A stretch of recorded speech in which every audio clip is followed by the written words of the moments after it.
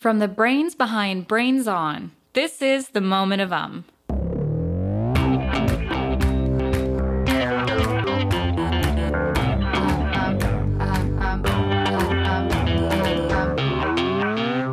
Moment of comes to you from APM Studios. I'm the Moon. And did you hear? My favorite band, Kuiper and the Cosmonauts, are going on tour.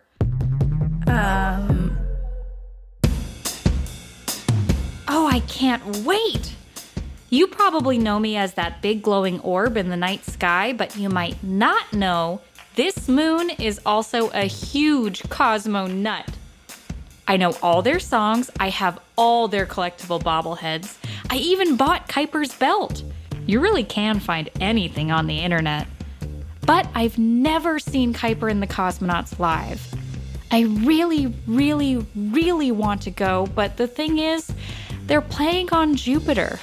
Ugh, your favorite band never comes to you, am I right? I've never been to Jupiter. I've never even left my orbit before. I mean, seeing the geniuses who wrote the Spacewalk Rock is a once-in-a-lifetime kind of thing. I bet it wouldn't be that bad if I stopped circling the Earth for a while, right? Just long enough to hear a few songs. My human friend Beatrix had the same question. Hi, my name is Beatrix from San Diego, California.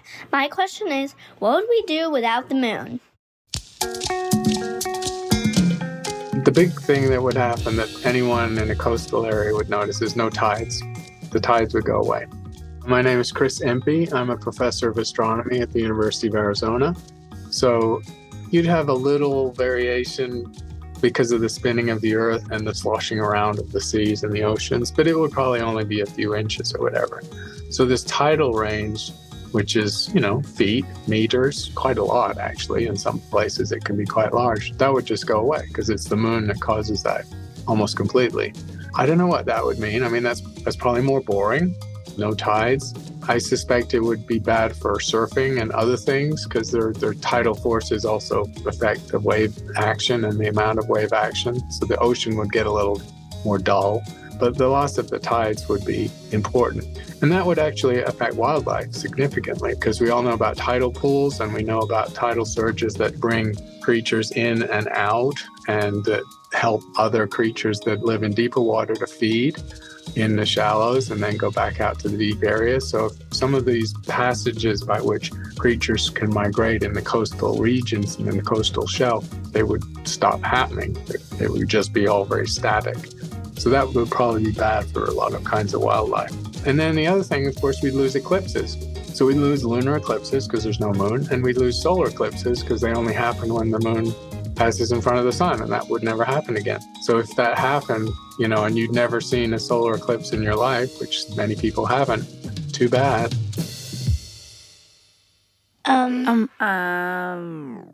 Okay, so it sounds like it would be very bad if I left my orbit to go to Kuiper and the Cosmonauts. Ah, space dust.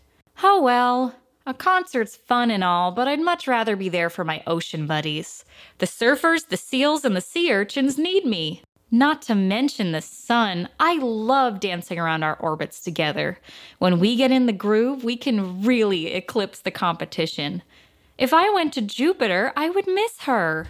Asteroids and planetoids, people and probes, it's the moment you've all been waiting for. Wait, what's that? Whether you're with us here on Jupiter or listening on our cross-universe satellite broadcast, we're so happy to have you here. Is that the concert? Oh my phases, I can hear it! I can hear it right where I'm orbiting! Coming to you live, direct from the Great Red Spot, it's Kuiper and the Cosmonauts!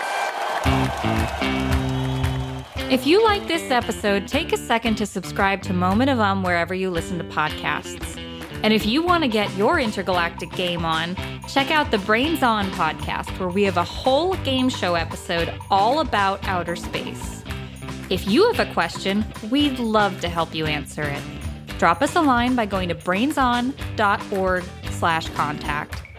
See you next time, and the next day, and every weekday. Until then. Um.